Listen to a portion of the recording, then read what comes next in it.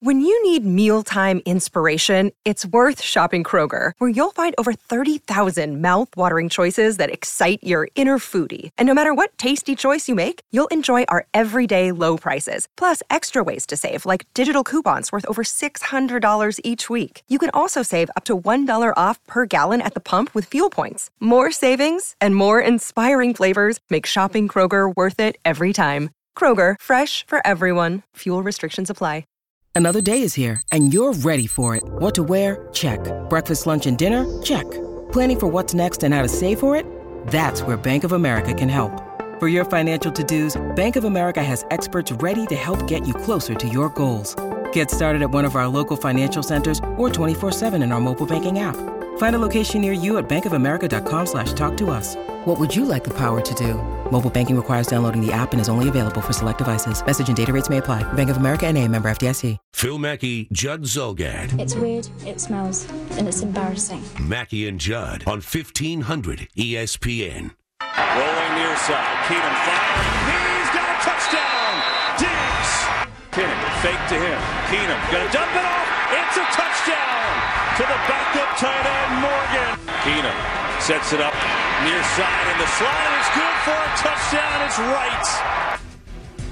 Mackey and Judd, we have aliens chattering in our headphones here down at Target Center. So, Dave, if we go silent, just assume that we have been zapped up to outer space. Okay?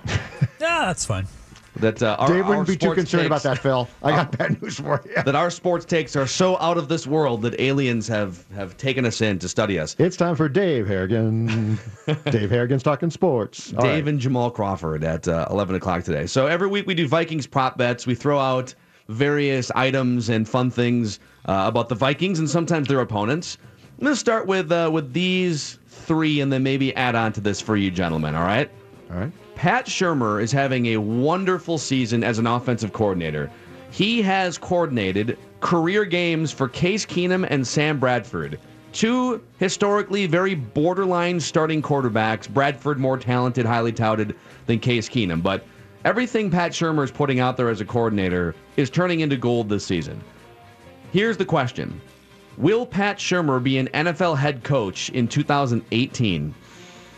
I'll go first and answer absolutely. In fact, I wrote last night on our site, 1500ESPN.com, that Pat Shurmur has positioned himself perfectly to get a head coaching job. Now, what some people might say is, didn't he get that chance once already? And the answer is absolutely. He did for 2 years in Cleveland. Look at the dysfunction of the Browns and understand you cannot hold a head coaching job in Cleveland against anybody. Pat Shurmur succeeded Eric Mangini, who was in the job for 2 years. Rob Chudzinski, I believe, came after Shurmur and had the job for 1 year. These guys all just go to pasture, right? The next guy after that came in and was there for 2 years, and now Hugh Jackson's going to be fired after 2 years. So here's the thing about Shurmur that's going to intrigue teams. What's going to intrigue teams about him is the fact that he spent the summer planning an offense for Sam Bradford. And in that first game, as you said, Phil, Sam Bradford was fantastic.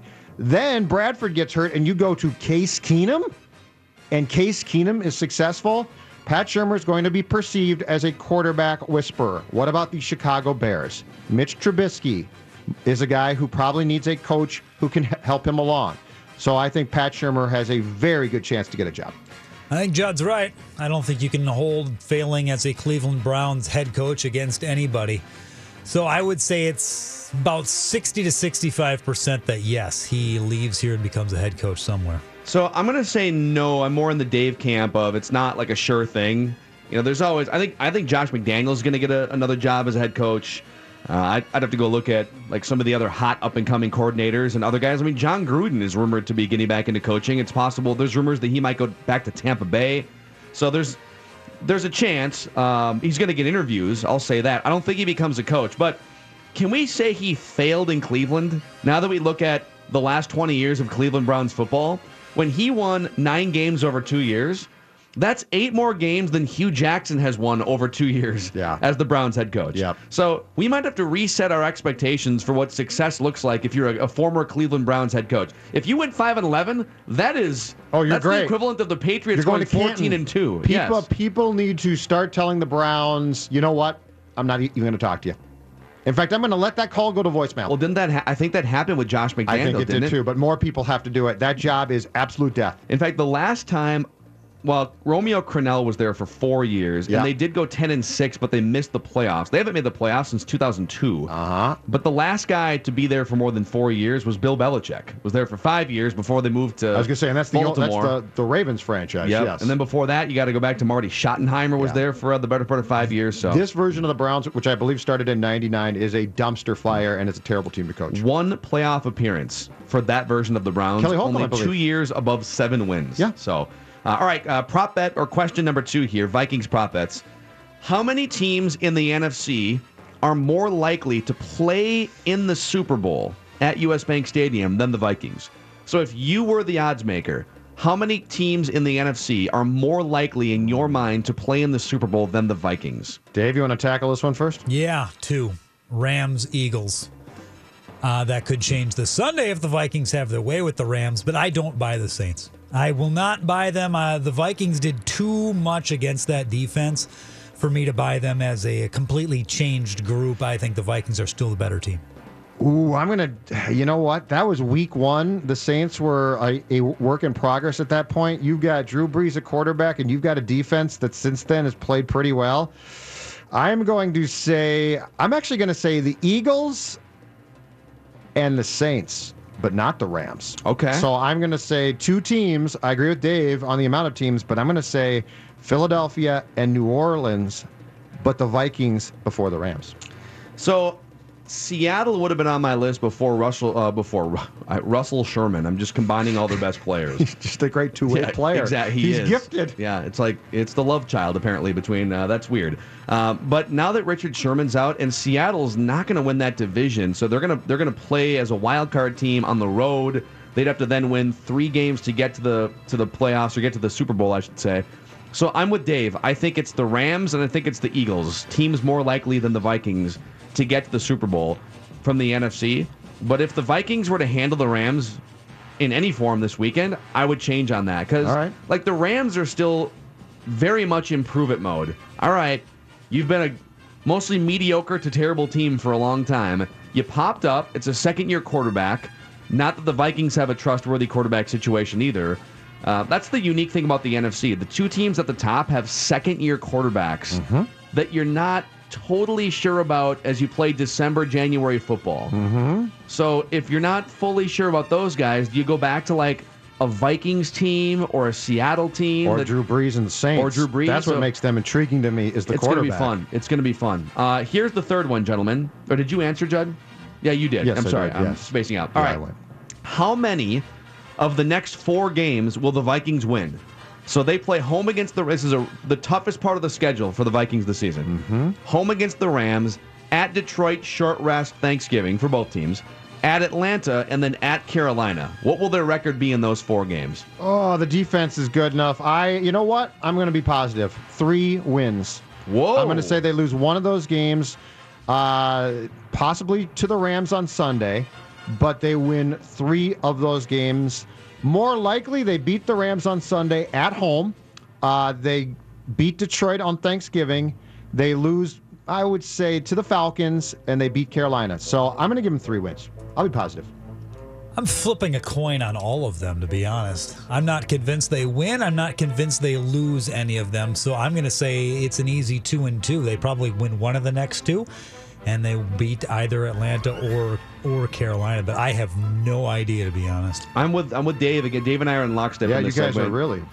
It's 2-2, I think. And if their goal can just be 2-2, get out of this stretch with, what's my math here, a 9-4 record, and then you get Cincinnati, maybe a Rodgers-less Green Bay team. Although Dave and I are in agreement on that as well. That if the Packers can go 2-2 in their next 2 games, Browns and Bucks, they won't risk them. Then they'll be 7-6. But if you can go 2-2 in these next 4 games and then get to 9-4 for Bengals at home, Packers and Bears, you could then go 12-4. Come on, go 3-1.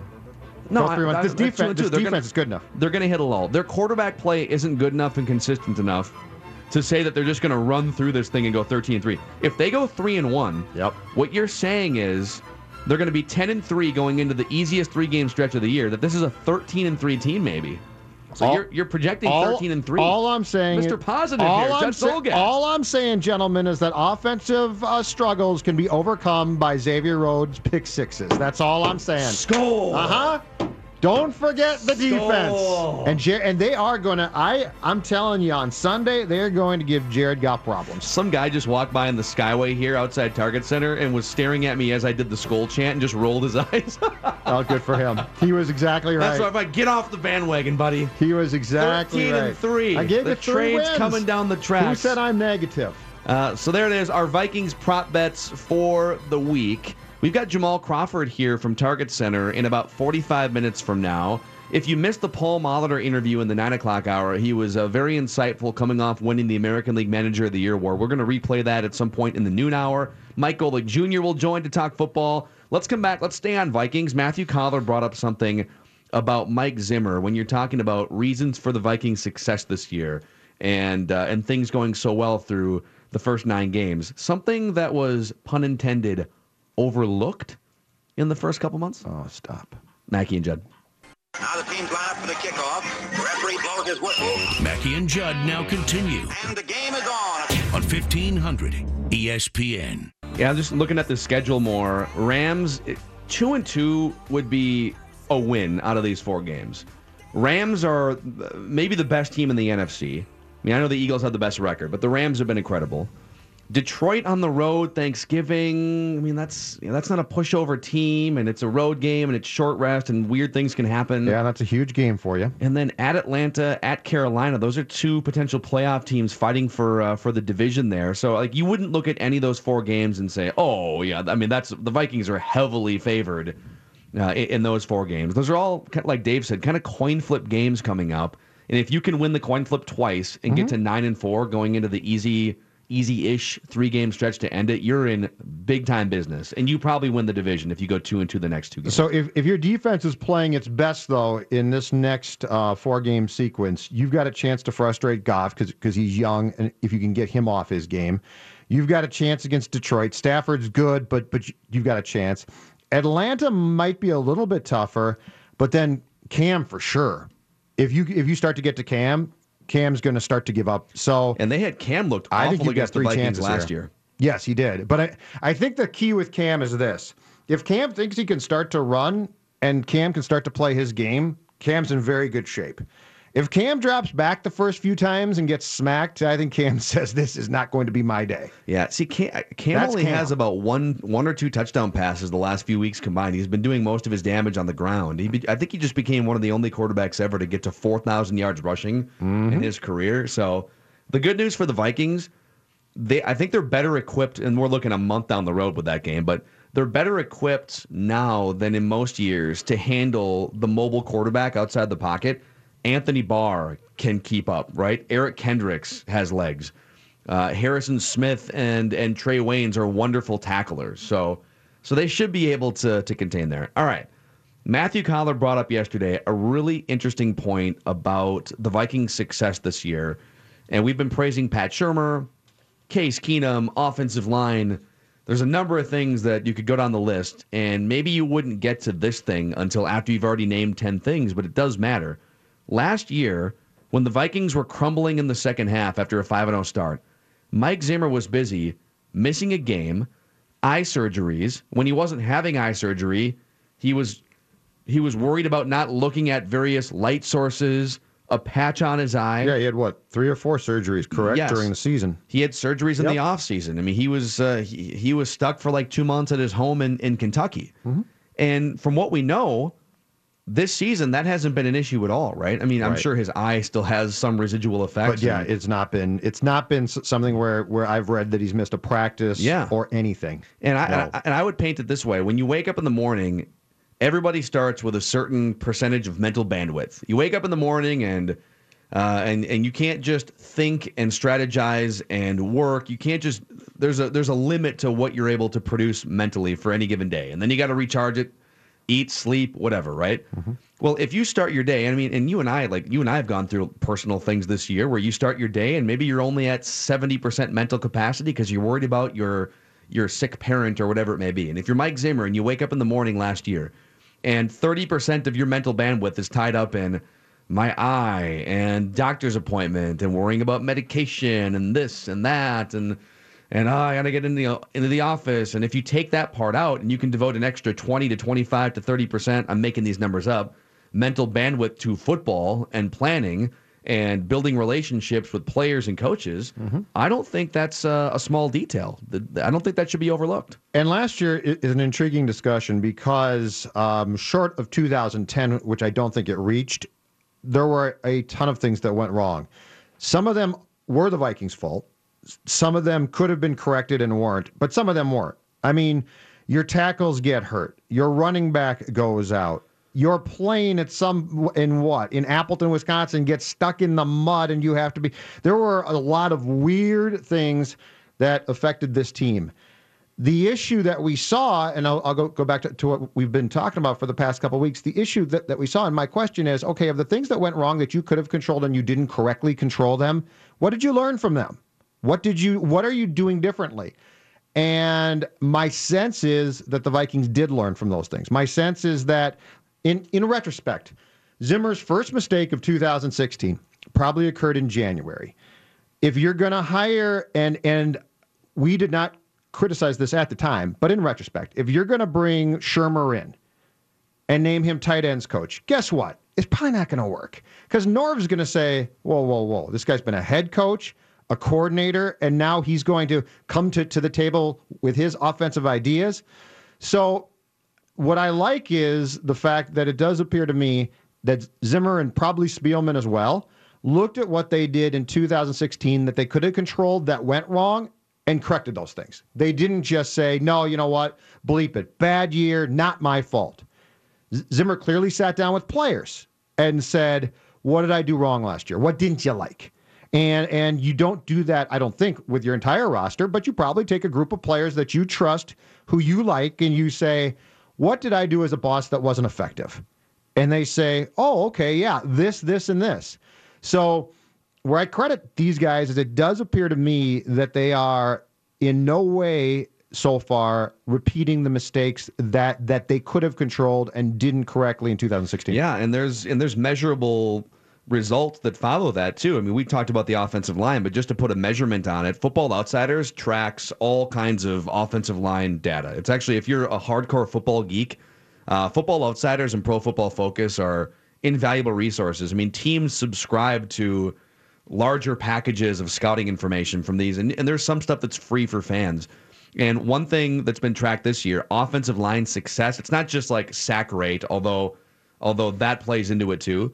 It's adjusted for competition. So if you played 3 high school teams and gave up no sacks, but then I played the Pittsburgh Steelers 3 times and gave up 4 sacks, well, like that's probably more impressive than playing high school teams. So adjusted for context, adjusted for competition, the Vikings offensive line in the pass protection game, second in the NFL, behind only Pittsburgh. Wow. Second in the NFL this season. If you take it back to 2015, and this is where but Teddy's numbers were mediocre in 2015.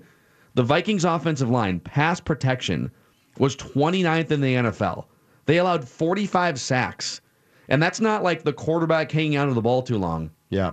This is just offensive line performance against defensive pass rushes. 29th in the league in 2015, up to second in the league this year. So that shows you, hey, credit to Case Keenum, but you could put a potted plant behind the line of scrimmage, and he's going to have a league average quarterback rating because the offensive line has been that good. It's been that much of a turnaround. They have offensively, and this goes from quarterback to the entire thing, they have offensively done a fantastic job. And this is, other than 2009, which was Favre-driven, Favre ran that offense. But besides 2009, Phil, I can't tell you a year, maybe when Culpepper was an MVP candidate, I think in 2004. Other than that, I can't tell you the last time that I've been this impressed by an offensive approach by this team. I mean, this is why the coordinators drove me nuts.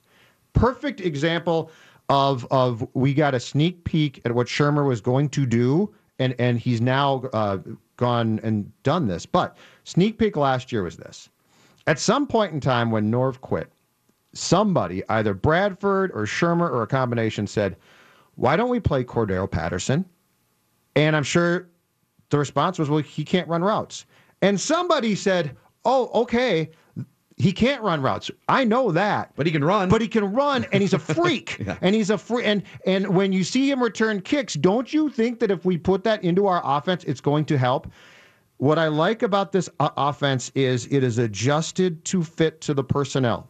And whether that's Spielman going out and getting guys that fit it, or Shermer saying, you know what, this guy does this well, so let's use it. They are running an offense that makes sense now. And how many times do we see a Vikings offense that was set in its ways, and damn it, we're going to do, if Cordell can't run a route, he's going to pay the price. He's not going to play. Well, guess what? That hurts you, not him. He's a first-round pick. Yeah, yes. Totally agree. And this is, and you mentioned it a few minutes ago, this is the first time in a long time, maybe since 2009, where everything just feels like it fits together.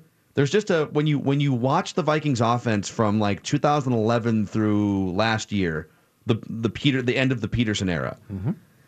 Sure, there were tons of games where they were productive and they'd score 40 points or they'd blow somebody out. But it didn't always feel free-flowing and like all the pieces fit. It felt like you had the Adrian Peterson component and then you had like some semblance of a passing game. And the offensive line was kind of clunky. Now it feels like everything was put together and molded specifically for a quarterback to run the show, and then everything kind of works off the quarterback. And the personnel works now. Yeah, it's more of a feel. Like, it's hard to quantify. It just feels more free-flowing. It doesn't feel like it's being catered to a certain spot besides QB, which you should do. Yeah. Which if you sit down with your offense in this era and say, okay, we got a really good running back. In fact, you know what? Let's design the offense around him. You're crazy. You're absolutely crazy. You sit down. But what Shermer's done that has been so smart is he took what he designed for Bradford and morphed it now to Keenum. There are a lot of guys who would have said, I don't care who's playing quarterback. You're going to do what I want. It appears to me that clearly they adjusted things and have been willing to say, all right, Case can do this, this, and this, and he can't do this, this, and this. We're going to do what he does well, not we're going to do what I think we should do because, darn it, that's how I run an offense. So Vikings and Rams this weekend, and that's a noon kickoff time. There was some speculation maybe they'd flex it or move it, but Fox has the rights to that game, and they have protected it, so it's a noon game. And you can find Vikings Vent Line right after it's over, right around 3 o'clock, immediately after the final whistle. 1500 ESPN and 1500ESPN.com. We also have a lot of live streaming and video content, including Ventline, on our Facebook page, facebook.com/1500ESPN. So go give it a follow or a like if you haven't already. We're at Target Center today. Jamal Crawford set to join, scheduled to join after shoot-around, so maybe in like a half hour from now. Quarterback Cesspool Challenge at 11:30. Mike Golick Jr., and if you missed Paul Molitor earlier, we will replay that later on in the show in the noon hour. Mackey and Judd, what's some stuff we should know about today, Dave? Several college basketball nuggets to get to. We've got a test of how well you guys know your cesspool quality quarterbacks, and it is Wednesday, so a little wrestling promo to get to as well. Nice. Mackey and Judd. Mackey and Judd now continue I think all the pieces are there. on 1500 ESPN. And stuff you should know about is sponsored by Indeed.com. Are you hiring? Join the over 3 million businesses that use Indeed.com for hiring. Post your next job opening on the world's #1 job site, Indeed.com.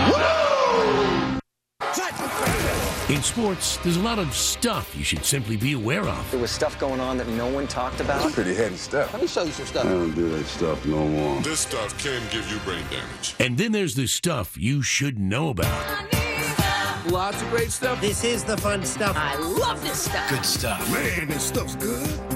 This is that kind of stuff. I want to check that stuff out. Mackey and Judd now continues This is very serious stuff we're talking about here. with stuff you should know about. All right, Dave Harrigan, what type of stuff do you got for us? Let's see how smart you guys are when it comes to cesspool quarterbacks. The worst of the worst. We will get to our challenge next hour, but for now, Sporting News has a piece up, boys. It is simply titled The Worst Ever Starting Quarterback for Every NFL Team. Wow. There are 4 teams in the NFC North. Let's keep it in the division. Can you name 1 or 2, 3? Maybe you can do all 4 of the worst starting quarterbacks in the history of the 4 franchises of the NFC North. Give it a shot. Is this just one start is all you had to make, or are we talking about a certain amount of starts? I believe they've all made multiple starts, but I got one of them. I went through the list, and a lot of them have not made many starts. Others were around for at least a few years and just continued to be terrible. I got one. I got one. I think. Well, the Lions is a coin flip between 2 guys. I'll give you one. Dan Orlovsky. No, I'm going Drew Henson. I'm going to say because he was such a train wreck and he was paid so much, Scott Mitchell's got to be a candidate. All of those are incorrect. Really? It's not Charlie Batch, is it? It is not Charlie. I'm trying to think. I mean, there's been so many Lions quarterbacks. Very high draft pick. Rodney Peete. No, the kid. Joey Harrington. Joey Harrington. I forgot about Joey Harrington. Wow. That's right. Yeah, he deserves it. Wow. Vikings. So many delicious, juicy options here. We could spend 4 hours It's a on this one and not buffet. get it. It has to be. Who was that dude who played in like 2001 with the funny name? you got him. Spurgeon win. Spurgeon win. Put it on the board. Packers. Scott Tolzien? This one's going back a little ways. Oh, Judd's got to come through for us on this one. Oh, it's probably from, I can't think of his name. It's probably the guy from the 70s who was just awful after Bart Starr. He was actually the guy that led right into Don Mikowski. Into the Magic Man. Yeah, so he was there for, I think, about a 3, 4, 5 year period. I'm not positive. Yeah, I got nothing there. Who? It is Randy Wright. Oh, okay. Yeah, I wouldn't have got that in a million years. Right? I'm still trying to. The Bears now, huh? Chicago Bears. So it's not like a Kyle Orton. You're going way back for the Bears, too. He was there from 75 to 84 and made 50 starts over that time. Wow. So they kept him in. So this is before Jim McMahon became the starting quarterback, huh? That's Judd's territory. So that was the guy handing the ball to Walter Payton, basically, for 10 years. Not Vince Evans. No. Because I don't think he was there. He was there in the 80s, but not going back to 75. Bobby Douglas was there. Is it funny? Like, I don't know. They could have just ran Wildcat with Walter Payton. I don't know. If coordinators would have been. I got it here. It's this Bob Avellini, right? That is correct. Oh, yeah, no, I wouldn't have got that. Bob Avellini. Avellini? Yes. Bob Avellini. Not gonna work here anymore anyway. That's a remarkable list because the Vikings, the Bears, and Detroit's lists, you could spend hours trying to succinctly find one. Oh God, yeah. I mean, Green Bay has had some bad ones, but they've also had such a long run of great QB play, and then Bart Starr in the 60s. The other 3 teams truly, deliciously embrace the cesspool. Dan Orlovsky, I am offended by the omission of Dan Orlovsky. Not only did he run through the back of the end zone in fear for his life, Jared Allen chasing him around for a safety. Great moment. In his 7 games with the Lions that he started, they went 0-7, and he threw 8 interceptions to 8 touchdowns. Was god awful. So Joey Harrington, that was kind of the Joey Harrington era too. He might have taken over for Joey Harrington. Joey Harrington was just a hot mess. You guys watch any college hoops last night? Couple big games back to back. I did not. I watched the majority of the Duke-Michigan State game. Yeah, well, the other one was Kansas-Kentucky. Kansas had to play without freshman forward Billy Preston. He got in a car accident recently, and it's not because he was injured in the accident, but simply a little bit of an issue. This was Coach Bill Self's statement. On Saturday, Billy was involved in a single vehicle incident on campus. There were no injuries, but Billy's car sustained damage. After I learned about the incident, I reported it to our administration. The administration determined that we needed a clearer financial picture specific to the vehicle. We decided to hold him out of tonight's game, and we'll continue to do that until the review is complete. A clearer financial picture? Of the vehicle. Yes, in other words, how in the hell did he get that nice of a car? That makes sense. Well, because they were cheating? I love now Bill Self is gonna play the old I have no idea. How did he get the Aston Martin? I don't know. That's because Kansas was cheating to try to win basketball games. How about that idea? Does the car have an Adidas logo on it? Oh. Meanwhile, halftime of that game, Coach John Calipari from Kentucky, he was having a little chat with Maria Taylor, ESPN, and did, I guess, what you would normally do. He's trying to get close so he can hear her, and he puts his hand on her arm, and he's kind of holding her arm, and then we got the uncomfortable moment. And my guys act like they want to we want to win. No, you don't want to win, or you would rebound these balls. And Kansas is out hustling us. But I'll say this, really proud of a bunch of Frenchmen. Might have your arm really hard. It's really tight. I'm not your player.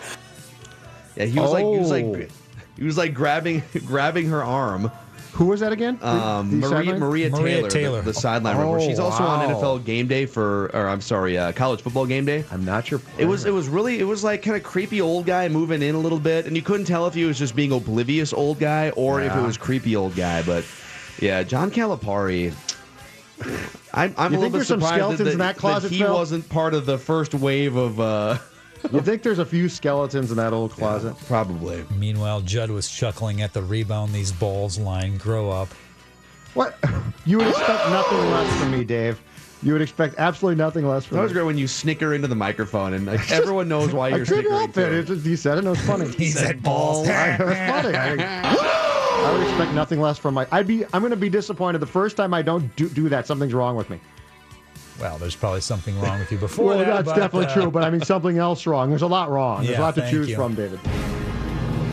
And now Phil Mackey does everything he can to ignore reality and defend a hero of his youth, despite knowing in his heart that hero is broken beyond repair.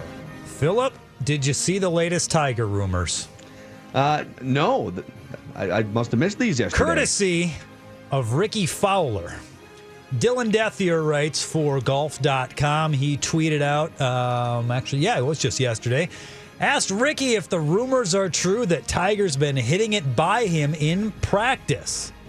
Ricky said, quote, "Oh, yeah." Wow. Way by. Yeah, and you guys doubted his ability to return to top form. I think the question now shifts 100%. To, will he win 2 or 3 majors in the summer of 2018? Because I think, one's again, like he's for sure going to win the Masters, and then from there it's just a matter of, what kind of courses are we talking about? Familiarity. Why do you do this to yourself? Why do you do this? Listen, just because you want to be a Buzz Killington every time we get on to one of these conversations, don't drag me down with your well of hero. negativity. It's over. Reach back. Remember the great moments. They're gone. No, Ricky Fowler, one of the best golfers in the world, and Tiger Woods is blowing drives 100 yards past him in practice rounds and right for now. Clarity's sake, Ricky Fowler, 41st in the PGA as far as driving distance last year. So not a bomber, but I mean, come on. He's still so Tiger Woods rolls out of bed after 9 surgeries, and he's like top 10 in driving distance already, and you guys want to dog him. That's fine. Yes. Whatever. Yes. I want to help you. Watching SmackDown last night, Phil? Not a huge SmackDown guy. More of a Raw guy myself, but, there's some storylines. The moment got all the feels, all the goosebumps going when Charlotte, Ric Flair's daughter, took the SmackDown Women's title. Okay. Exited the ring with that belt held high above her head, smiling to the crowd, walking up the ramp, and then the music changed. Congratulations to the Queen. She's got to be up.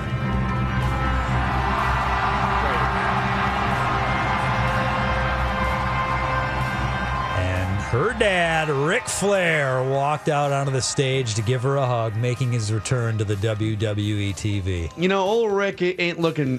He's not looking too good. We're going to milk days, this, dude. Aren't we? For all it's worth. Oh, hell yeah, we are. So Rick just drops on us. We're going to milk this one. We got the 30 for 30, the moment last night, and it just so happens there's a nice long piece written by Charlotte Flair on Players Tribune about her dad today. All right. Ric Flair he's been a regular on WWE TV for a long time, up until he got sick like 3 months ago. Mm-hmm. So for him to make an appearance is not unusual, but they are milking this 30 for 30 publicity as much. The WWE shamelessly milking promotion. I'm shocked by them doing this. Yes. Exactly. Well, let's promote them a little more. But it's a couple wrestlers who are no longer with us in the wrestling promo of the week before we get to Phil Mackey's TCL spot coming up. That is a good on-air production meeting right That's there. right. We call them the Ultimate Maniacs.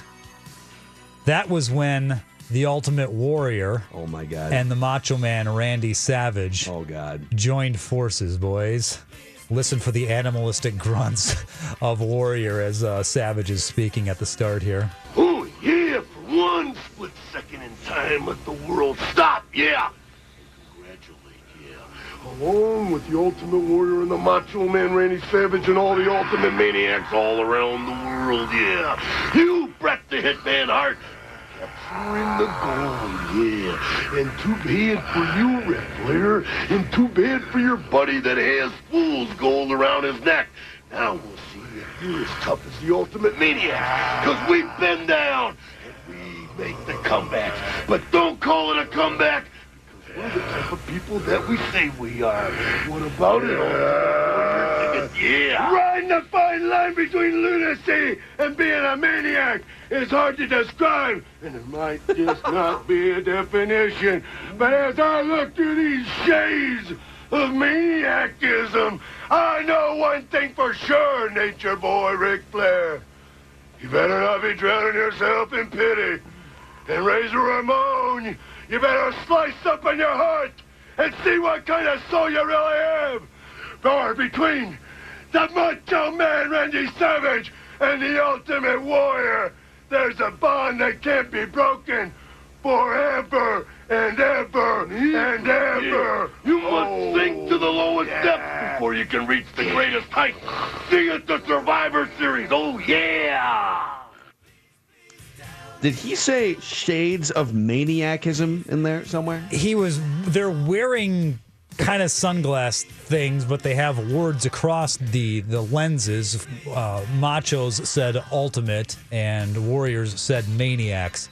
Did you know, Dave Harrigan? I believe so. They were promoting the Survivor Series matchup there. I think he got released, the Warrior, before that match took place. I don't think he was with the WWF much longer than that promo. Really? That might have been his last ever promo until he came back again later. Shades of maniacism. It's hard to define. Or whatever the hell he just said. Yeah, the line between being a maniac and being a lunatic is hard to define. Did the grunts turn into snores at one point? I believe it sounded like he started snoring. It's possible. Yeah. I thought I heard a snore. I'm going to have to go look that video up now. That is something right there. All right. All right, we have Jamal Crawford scheduled to join any time here in the next 15, 20 minutes. Could be in 5 minutes. They have a shoot-around. Whenever that's over, Jamal Crawford is scheduled to join us. So we'll get to that. But Judd Zulgad, I want to tell the audience about the fastest rising TV company in America. It is America's fastest growing TV brand, TCL TVs, and they are giving you, Wolves fan, a great chance to see the Timberwolves play here at Target Center on November 22nd against the Magic. So let me set this up for you. If you go to 1500ESPN.com and enter the keyword TCL, you can win 4 tickets to see the Wolves take on the Magic from a TCL Theater Box. Now, the TCL Theater Box offers dramatic views of the brand new renovated Target Center and a VIP experience unlike any other. We're talking 5-star cuisine, a lounge area, oversized chairs. It's the best way to watch a Wolves game, and it's a private area that you don't get access to unless you head to 1500ESPN.com. Keyword TCL for your chance to win 4 tickets to see the Wolves and the Magic from a TCL Theater Box at Target Center, where we are broadcasting right now, actually. Not from the Theater Box. We don't have that kind of access. But Mackey and Judd back from the Target Center Skyway momentarily. Phil Mackey, Judd Zulgad. Truly outrageous, egregious, and offensive. Mackey and Judd on 1500 ESPN. Want to win a 55-inch TCL Roku TV? Join Judd at Lucky's 13 in Bloomington this Saturday from 3 to 5 for the ultimate college football viewing party with Dos Equis. Enjoy an ice-cold beverage and register to win that new TV. Put game day over everything this college football season with Dos Equis, the official beer sponsor of the college football playoffs. More details at 1500ESPN.com, boys. All right. Thank you, Dave Harrigan, Mackey and Judd, downtown Minneapolis today until 1 o'clock at Target Center. Couple hours to go. We're going to replay Paul Molitor in the noon, probably around 12:30 if you missed it. It was a great wide-ranging interview. American League Manager of the Year, Mike Golick Jr., Jamal Crawford coming up shortly. I have a nugget here from Mickey Callaway. This was a quote in a story. I think it was New York Daily News, I want to say. He's the Mets manager now. Just got the job. Mickey Callaway was the Indians pitching coach under Terry Francona. He worked very closely, had a great relationship with Derek Falvey. And I had heard some buzz last year that if Derek Falvey could find a way to get Mickey Callaway into a Twins uniform, that would have been a huge move for him. Now, I don't know how much they had conversations about the managerial job. Paul Molitor got the extension, but just to give you a glimpse into the Indians' pitching philosophies, which Derek Falvey had a huge hand in, and what might be happening behind the scenes with the Twins, I'm going to read you a couple excerpts here, and then we can just kind of pause and get your reaction on this. Mickey Callaway talking about the Indians' philosophies and what he's going to bring to the Mets, and then think as a Twins fan what they might be doing behind the scenes with the Twins, because Falvey, Callaway, Indians. It starts with being healthy, Callaway said, which goes back to the research the Indians did. Actually, this is from the article. Some of it was as simple as having players give the trainer a urine sample every day upon arriving to the clubhouse, so their hydration levels could be measured. Quote from Callaway, if the players weren't hydrated properly, they weren't allowed to go on the field. When they're hydrated, they're less likely to pull a muscle. In addition, the team has all of its players wear Modus sleeves, a high-tech device that measures the level of stress on the elbow as pitchers go through various activities on days they weren't pitching in games, from playing catch on flat ground to throwing a bullpen off a mound to long tossing. Quote, we found the most stressful activity on the elbow was when they were lobbing the ball, just playing catch at the very beginning of their catch games. It's because they're not using their bodies, their legs to throw, and their arms are late. So when they stride out to use their legs, their mechanics they're going to use in the game, their arm gets into a high cocked position, yada, yada. The point is they make them always play catch like from pitcher motions. So that's when we started telling our pitchers that every time they throw, even if it's just playing catch, they should throw as if they're pitching in a game. Interesting stuff here, like monitoring urine samples to make sure that guys are hydrated. Well, that's why when we talked to Paul, I asked him about what things he sort of embraced that have changed. Is there any, every sport is changing and evolving, and you can point to something in every single sport that's changed. Is there any sport that is changing as quickly as baseball, though? Is there any sport, and I'm not just talking about statistical analysis. I'm talking about approaches. I'm talking about thought processes. I'm talking about things that have been this way for 75 years being turned on their heads completely. I saw something, actually, and it might have been for the same thing, that the Mets, other than DeGrom and Syndergaard, I believe the Mets are now intent on allowing their starters to go twice through the lineups next year. And then they're going to lift their pitchers, their starters, because their research shows the third time through, most of their guys got hammered. Yeah, I mean, but then, like, at what point, if that's going to be your strategy, you're only going to get 4 innings out of a lot of starters. So you better have a plan for that going forward.